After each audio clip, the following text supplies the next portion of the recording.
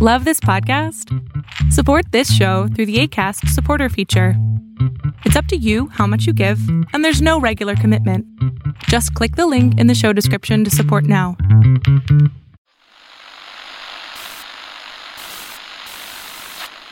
Nine, 12, 10, 28, 2, 23. This is Deep State Radio, coming to you direct from our super-secret studio in the third sub-basement of the Ministry of Snark in Washington, D.C., and from other undisclosed locations across America and around the world. Hello and welcome to another episode of Deep State Radio. This is a special episode where we're going to take a deep dive into a story that appeared over the weekend in the New York Times that was, I think, essential reading to understanding what is going on within this coronavirus crisis and the government response. The story was called, "He Could Have Seen What Was Coming Behind Trump's Failure on the Virus." It ran on April 11th, and it was written by Eric Lipton, David Sanger, Maggie Haberman, Michael Shear, Mark Mazzetti, and Julian Barnes. And we're very lucky to have with us today, of course, our friend, David Sanger, a regular here at Deep State Radio, and his colleague, Michael Shear, who is a White House correspondent for the New York Times, and who, with Julie Hirschfield Davis, wrote a book called Border Wars, Inside Trump's Assault on Immigration, which came out from Simon & Schuster last year, and we encourage you to give it a read. So let's begin with a bit of a recap. And Michael, since you're new to these conversations here at Deep State Radio, let me turn to you first. What do you think are the key insights that that this article offered up? So I think, look, the broad outlines of some of the failures in the government's response to the virus have been sort of out there for a few weeks. People have talked about the lack of testing. People have talked about some of the ways in which the president played down, shrugged off the significance of what others were saying early on might be a more significant threat to the United States. I think the two pieces that our reporting really kind of brought to bear was, one, the extent to which the early warnings were not just kind of communicated out in the ether for, as the president used to say, like, oh, who could have possibly known that this was coming or that this would be this bad? No, in fact, the reporting shows that whether it's the national security officials, the intelligence community, the public health, top public health officials throughout the government, economic advisors, there were people inside the government, close to the president, inside the White House, who were warning early on in January and certainly by early February that this was going to be, potentially really bad. And there were people even communicating that directly to the president. And so that's kind of one bucket of sort of lessons from the story. And the second, I think, is further on in the timeline, and that is that there came a point when the public health officials of the United States decided, hey, our effort to contain this, to keep it outside of the borders of the United States, or at least to contain it in small pockets, in the United States, that effort had largely failed. And it was clear to the public health officials that had been the case, and that we were going to have to move to what they call mitigation, which we all know as this thing that's keeping us inside, keeping us home from school and work and all of that. And they were prepared to tell the president that to brief the president towards the end of February, the last week of February, that we're going to have to move in that direction. And for all sorts of reasons that we can get into and talk about, that briefing never happened. And the effort to go to a more serious mitigation to try to slow the spread of the virus stalled and didn't happen for several weeks. And that had all sorts of implications for the seriousness and the spread of the virus in those 3 weeks. When the president and the White House sort of hesitated to put in place those kinds of measures. And I think those are the sort of two big lessons that David and I and that long cast of characters that you talked about wrote about. Well, David, one of the things that brings this story to life is, of course, the existence of this group which called itself Red Dawn. Maybe you could talk a little bit about who they were and why that's important. So the Red Dawn group, David, was a group of public health officials, doctors, epidemiologists, many of whom, not all of whom, had worked in the Bush administration, George W. Bush's administration, and had some role in putting together what wasn't a bad pandemic strategy at the time. Some of it had grown out of 9/11, out of Dick Cheney's concern about bioweapons, but most of it grew out of the fact that George W. Bush had read a book about the 1918 pandemic flu, and this so startled him that he asked for a strategy to come together because he was thinking out ahead. I realize this is an innovative concept given modern governance, but that's where he was headed. And Condoleezza Rice once told me in writing one of my books that George W. Bush was the most strategic person she ever met. And I didn't really have a lot of evidence to support that, but what you're offering is at least one. Yeah, and he was actually he was a big reader. Remember, he and Karl Rove had this book club competition. Right. But the result of that was that when all of these folks left office, they called themselves the Wolverines. And the Wolverines, you may recall, were a group in that really terrible 1984 movie, Red Dawn, which envisioned the Soviets taking over the United States. And there was this one group of rebels who today we might call the deep state, who were sort of battling a rear guard action. And so it was sort of an inside joke, but there was no laughing in it by the time this group began to exchange notes in January about what they were seeing come out of China. And we opened the story actually with an email from Carter Meacher, who is now the chief medical officer of the Veterans Administration, but had been involved in that earlier Bush administration strategy, in which he is saying, wow, this is a lot bigger and coming right at us.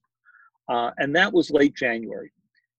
There was not unanimity of this. Even the revered Dr. Fauci had his doubts in late January through mid-February about what this would look like in the United States. By the third week of February, there's no disagreement.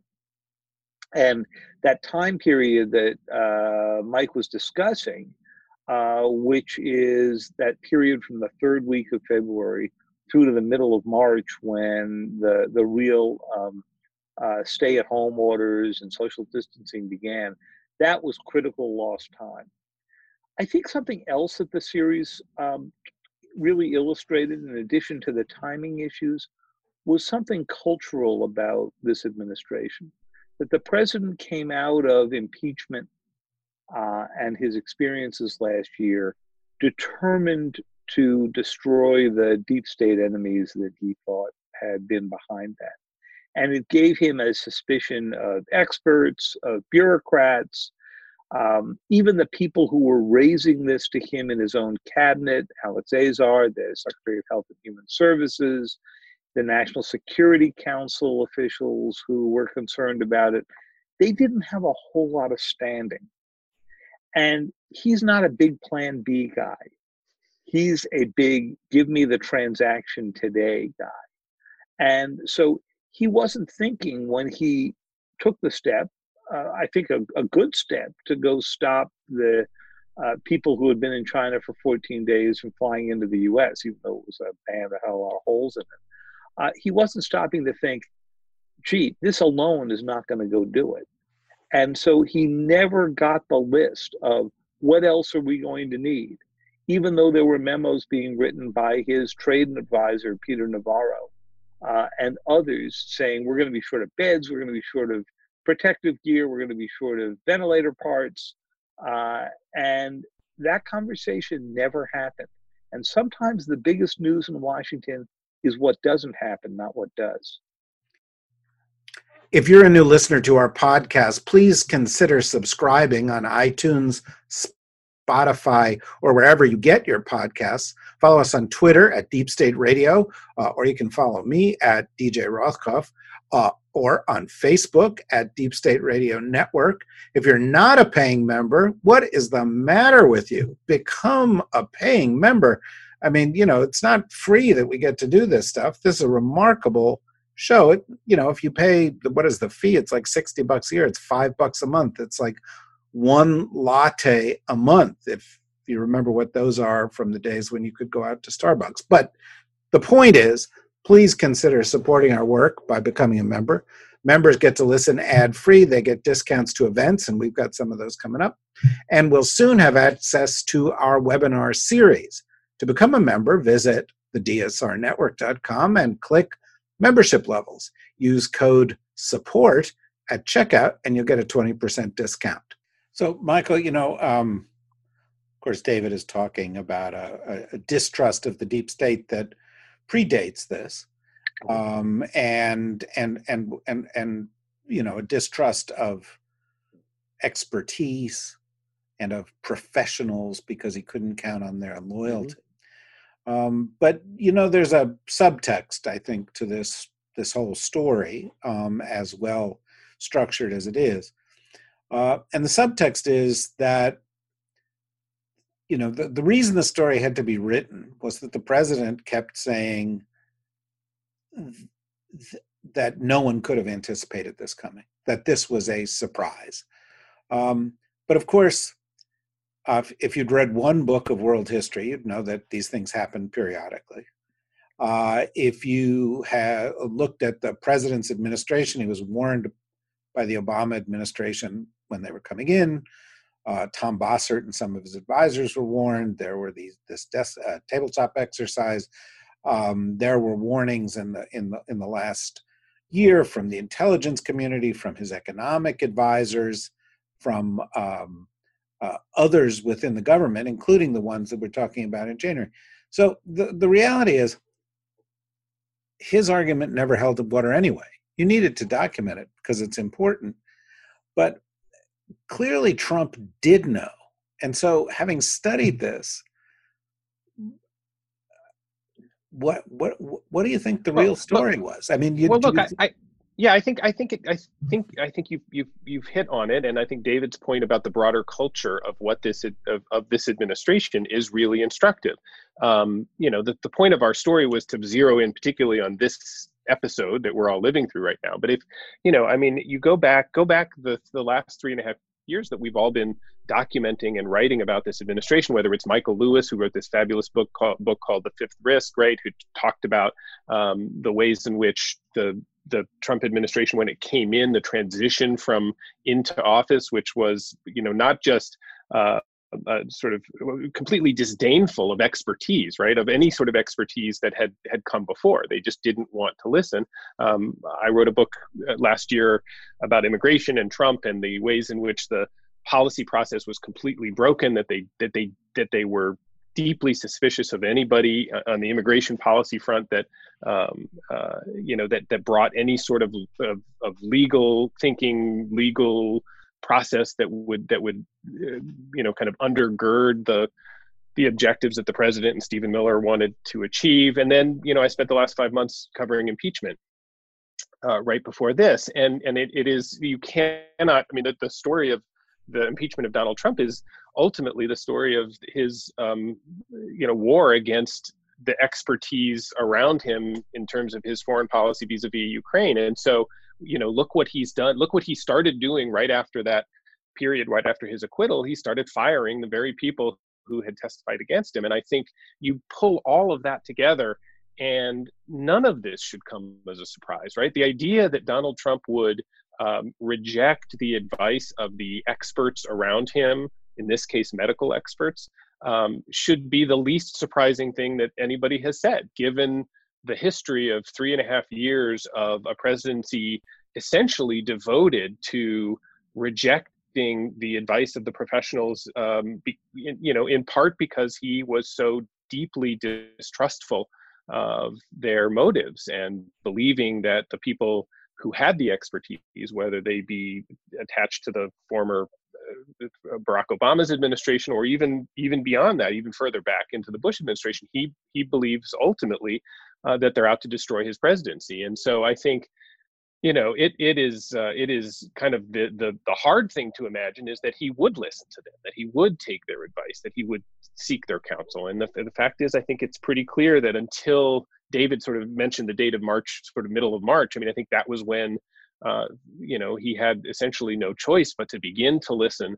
to the people who he didn't really want to listen to. David, Michael is being unduly modest here in a way that would offend deep state listeners who know that you come to this podcast to, among other things, shill for your book. So he wrote or co-wrote Border Wars with Julie Davis. Julie wrote all the best parts of it. I can tell you that. Yeah, of course, definitely. Yeah, right. Definitely. But it's the best single read about the obsession about securing the borders, and I think it fits right into this, because if the president had put a fifth of the mind share or a tenth of the money that he was putting into building a wall to thinking about how you would be setting up surveillance systems for pandemics, we'd be in a very different place today.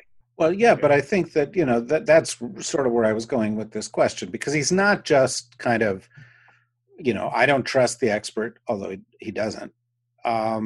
He's a little bit more damn the facts, full speed ahead, because he's got an agenda. His agenda tends to be related to his own perception of his standing, of his political, viability and role going forward. And I think in this case, it was clear pretty early on that he saw these views of the experts, not in the context of there's a public health crisis coming, but in the context of there's a potential problem for your presidency coming. And he said, if we play this up, and that's, you could tell because he was playing it down the whole time, that that it would be damaging to him. And so he thought, well, we will suppress that. And I think one of the realities of this was from very early on trying to suppress data. Let's keep that ship off the coast. Let's not get those people in here because it's going to push up our statistics. Let's not test. And in fact, there's been this extraordinary process of slow walking testing that continues to this day, because if you test, then you will find positive cases. The numbers will go up. If you test, you will find positive cases that die, and the mortality numbers will go up. And that reflects badly on him. So David, in the doing of this, I'm coming at this from somebody who studies it and reads about it, but do you think that the research that you guys did supports that perspective? No, absolutely. And there's one moment in the narrative that we put together that I think really sends that message out. So you may remember the president went in February to India, and on his way back from India, the head of the CDC gave a pretty honest talk about what was coming our way. And this is end of second, beginning of third week of February, I think. Is that right, Michael? Yeah, that's about right. And when she says, "Look, this is going to change our lives," and I'm telling my kids, it's going to change their lives. We're going to have to, move to mitigation, lock ourselves down. Schools are going to have to close, right? Yeah, she had it completely right. Okay, so he hears about this, lands, and immediately calls Alex Azar, the Secretary of Health and Human Services, and starts screaming at him about why somebody's out talking like this. Well, once the word goes out like that, it becomes pretty clear that it's career ending to be honest about this. And, we saw this again happen the other night when the president started retweeting something that said, "Fire Fauci." Even if he doesn't fire Fauci, what it's basically the message is don't stand up and give an honest assessment. When Dr. Fauci was asked about our story and said, well, yeah, if we had acted earlier, certainly there probably would have been a beneficial case on lives. But he said these are hard decisions to make.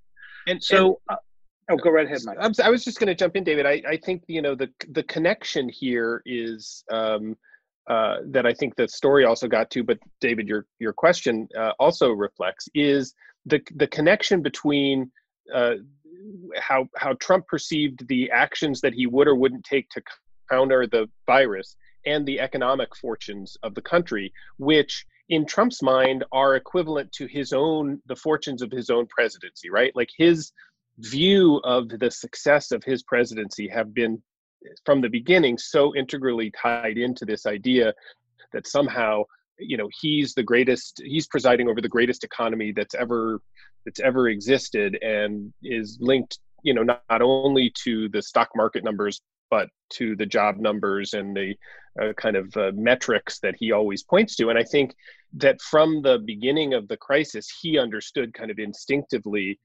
the extent to which the more aggressive you got against the virus, both in terms of actions that are taken, but also the rhetoric that David was just talking about, the sort of scary rhetoric, which one of the things that her comments did was that that was the beginning of the market plunge. I think the market went down about 1,100 points in the wake of her comments, and that's what got Trump so angry. And so I think there is, to your initial question, what were his motives for downplaying this? Well, his motives for downplaying this was because he understood the so-called invisible enemy that he always talks about. The virus is an invisible enemy, but it was an enemy not just to the health and welfare of the American public, but it was the enemy of his presidency, potentially, right? The thing that could undermine the most compelling argument for his reelection and lead people to conclude that maybe he's not the right one to be in the White House anymore. And I think I think it's pretty clear that was on his mind the entire time. But he also thought he could whistle past it, that like he's managed everything else. And of course, the virus doesn't care what party you're in and what the Dow Jones Industrial Average is, right? The virus is going to do its thing. And so he didn't have enough experience with this or enough trust in the medical advice he was getting to realize that if you didn't deal with the virus, you had no shot of dealing with the economic impact. I think he made, picking up exactly on that point, a fundamental miscalculation. He was afraid of the test numbers because he thought it would make it look worse. Right. And so he suppressed the test. Had he embraced testing and made a massive national push to test as broadly as possible, he might have been able to restrict the impact of lockdowns, the duration of lockdowns, and the impact on the economy. And he also would have sent a message to the markets that he was on top of this, they were going to get the truth, and not to be afraid of it. And also, if you don't have the numbers, David, you're always chasing the virus. You're never getting out ahead of it. Right. Well, yeah, quite apart from the underlying public health necessity of it, I'm saying, there was also this fact that had he doubled down, had he mobilized the Defense Production Act and said, we're going to have tests for everybody, we're going to have 100 million tests, we're going to do it in this period of time, then he might have had a more South Korea, Taiwan, Singapore like result, right? And isn't that ultimately the difference between a reality show president and a reality president, right? Like he's always been so fundamentally obsessed with the imagery of the presidency and what the PR looks like, and he complains to friends all the time, did you see me? Did it look good? How is it playing for me on television, on cable news? He watches endlessly.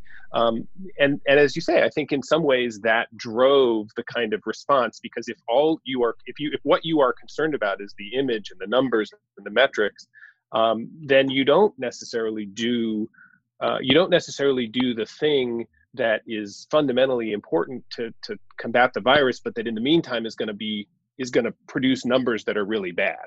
And I think by focusing on the imagery and the sort of the stuff that the public relations of it, I think that lost him a lot of time. Hi, we're all going through an extremely difficult time, and we're looking forward to the day that we can all be together again. In fact, on September 10th, 2020, The DSR Network, together with other popular podcasts and blogs, including The Daily Beans, Just Security, the Lawfare Podcast, Talking Feds, Words Matter, Gaslit Nation, and a lot of others that you know and love, are going to bring together all the participants of those podcasts live and in person to you at what we call the Washington Today Forum, but will probably be better known by its initials, WTF. Taking place at the historic Warner Theater in Washington, D.C., this one-of-a-kind event will bring together the hosts of your favorite podcasts along with special guests to discuss how to reclaim our democracy and some sense of normalcy in these uncertain times.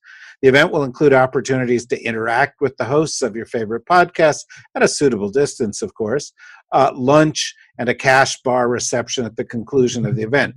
The tickets to the all-day-long event, it includes 2 meals and all this interaction and all these great guests, are $100. But you can purchase them at a discount through May 31st, just $75. As a listener to our podcast, you can take an additional $10 off the price of admission by visiting the DSRnetwork.com, select events in the nav menu, and enter Washington and select Washington Today Forum. You enter the code Deep State 10 at the checkout, and you'll get that $10 off discount. So that's go all those steps, go to Washington Today Forum, enter the code Deep State 10 at the checkout, and you'll get $10 off the already low price. Better still, if you decide that right now is the time you want to become a founding insider, you'll receive 20% off the membership and a special edition PodCon 2020 mug, and a code to purchase the ticket to the event for just $40. So that's an incredible deal, and it helps DSR as we enter into, in just a couple of months, our 3rd year of broadcasting, by giving us support at this difficult time. So we encourage you to go and become a member, as we had for a long time, or buy tickets to the podcast, this live event, or both. Existing founding insiders will receive the code to purchase their tickets for $40. So if you've already helped us, you're going to benefit from this too. More than ever, the DSR Network is committed to bringing you the analysis and expertise that you've come to rely on for these past several years. We're incredibly grateful to you for your support, and we look forward to seeing you in September, and perhaps often again after that. Thank you. So, David, the question we come to, we only have a few more minutes left here, but the question we come to is, have they learned, and more specifically, has the president learned any of the lessons of this period? Because, you could say, well, they're doing something, but on the other hand, now he's retweeting tweets that have Fire Fauci in them and talking about opening the economy, and that it's his, he has the ability to do that quite apart from the Constitution. And it looks to me like nothing has changed, but you guys dove into it. Do you think anything has changed? Well, I think the next few weeks are going to be really critical in that. First is this decision about whether to reopen the economy. And it's sort of interesting because he said he didn't have the authority to close it down, but he does have the authority to open it up. I'm not entirely sure how he got from one to the other. But the more important question to my mind, because this would be a hard balancing act for any president, even if you didn't have a election looming in the midst of this, is has he learned the fundamental lesson that his view of what makes America secure was wildly too narrow? And I'm actually getting ready to write about this pretty soon. And, one of the arguments that came through from the reporting for this story was that he has always measured national security according to how many ships are we building, how survivable are our nuclear weapons, how much fear can we bring about to our enemies, and how many walls can we build. And all of the things that we're discussing, the sort of non-military existential threats to the American population, got almost no thought at all. Now, if you were in if you were looking back in history at American presidents, you would say, okay, Kennedy went through the Cuban Missile Crisis and he came out saying, we need arms control. And Bush went through 9/11 and came out and said, we need counterterrorism. And you could argue he took it way too far, but that was where he came out. Will Donald Trump come back out of this and say, we need to be pouring far more money into this kind of threat to the United States than we are into traditional military units that are fighting the last war? And I just don't see it in anything that he has said so far. Well, I agree. Go ahead. Well, I was just going to add, and this is just my own personal perspective, that it's not just a question for Donald Trump. It's a question for Joe Biden. It's a question for Mitch McConnell and Nancy Pelosi and the others who are shaping where we go from here. Because one of the things that has come out of this crisis is we have long talked about how strong we are, but this crisis has revealed how fragile that strength is. And that if you don't have healthcare for everybody, or you don't have an unemployment system that can pick up the pieces when there are these periodic upsets, you don't have resilience. And, you talk a lot about resilience in the military and having backups and, supply chain strength and all, et cetera, et cetera. But the underpinning of that, as, George Kennan said in the, X-Telegram and so forth, is taking care of your domestic sources of strength first. And that may require rethinking. But go ahead. And I was actually that was actually the point I was going to make, is that I think that while it's important to know whether Donald Trump is going to have learned the lesson here, and I think I join David in saying I see no evidence of that. I do think that his management, his handling of this, the way he and his administration failed to do what maybe they should have done all along the way, has really underscored for the rest of the government, the fragility, the holes in the response, sort of the country's response writ large, not even just the federal government's response, but the private sector's response, which didn't jump in to make these tests rapidly enough, and the supply chain issues that that are still there. And I do think that one of the legacies of all of this, even now that we can see we're not even finished with this, but the legacies is going to be that members of Congress in both parties, other institutions, the private sector, everybody understands in a way I think that we haven't for a long time, the places that need to be shored up, and that whether Donald Trump gets it or not, I think that will happen over the coming years. I think in the same way that 9/11 prompted a kind of wholesale kind of rethinking of the approach to terrorism, I think that's going to happen here. I think that's it will happen differently if it was maybe a different president, but I think it's going to happen nonetheless. Well, we've got to wrap up, but I David, you just said you were writing a piece about this, and listening to Michael and listening to you, one of the things that strikes me about it is, having written about national security now for most of my adult life and followed it, there have always been these sort of ingrained prejudices within the national security community, right? Things that exploded took priority over everything else. Great power threats took priority over lesser power threats. At the end of the Cold War, that caused a kind of moment of hesitation, because the Cold Warriors and the specialists in mutually assured destruction were all of a sudden not the top of the food chain. And then after 9/11, we said, oh, well, there's asymmetric warfare and so forth, but that's conflict. And the first thing that the Bush administration did was they cast it as an existential threat to the United States.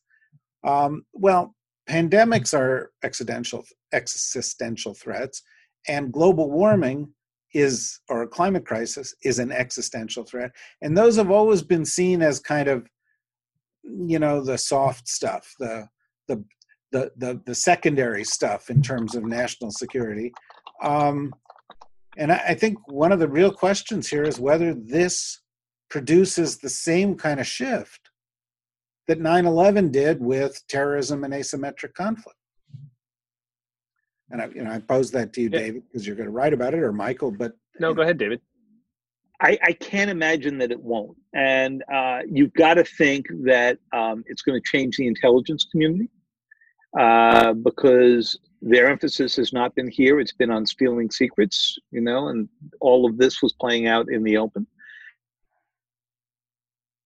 It's got to change the way we think about funding the CDC, funding the World Health Organization. The president was talking about cutting the funding rather than how do we make this even more useful as an early warning system. The World Health Organization serves the role that our radars around the world serve to finding nuclear launches, right? And I don't think you're going to hear those words out of President Trump. But I suspect that you're probably going to hear them out of many in Congress, including many Republicans in Congress, who are going to have to go home and explain what they've done to keep the system from ever getting gummed up again the way it got gummed up here. This, has been rightly compared to ignoring the radar readings at Pearl Harbor and ignoring the dots that weren't connected prior to 9/11. And if we don't build a global surveillance system that will give us early warning of what's coming in something like this, then there's something fundamentally wrong in our national security system and its ability to adopt. And one brief thing I will just say is I do think the election will be a referendum on your question, right? If we as a country reelect Donald Trump after this crisis is over, and knowing the way Donald Trump will likely not embrace some of these big questions, these legacy questions, then I think the country is sending a message that perhaps, we are not ready to make a seismic shift in the way that sort of we did after 9/11, for example. On the other hand, if President Trump is not reelected, and in part the conclusion is because of the way in which he handled this crisis, then I think maybe that sends the country off in a different direction. So, yeah, and that, by the way, is what has happened historically. It's, in the wake of the Great Depression, we responded with different kinds of economic programs. In the wake of World War II, not only did we set things up so we would avoid World War III, but Eisenhower became concerned that we would lose the productive capacity that we had during World War II and pushed on that, and so on through each one of these periods. So that, I think, may be the lesson of this. And this report in the New York Times, which ran on the 11th, which was called "He Could Have Seen What Was Coming Behind Trump's Failure on the Virus," is going to become one of those case studies of how not to handle a 21st century crisis that may, in fact, play an important role in helping us to learn how to do it better. And for that reason, we are extremely glad that we have had here Michael Shear and David Sanger, as always. We hope that we will be able to continue to talk to you guys going forward on this and other related issues. And for those of you who'd like to see what else we've got in store this week and in weeks ahead, please go to the dsrnetwork.com, where we've got written content. We've got all the shows, and this week we've got several that we think you won't want to miss. So I would encourage you to go there. In the meantime, thank you, Michael. Thank you, David. And thank you, everybody, for listening, and stay healthy.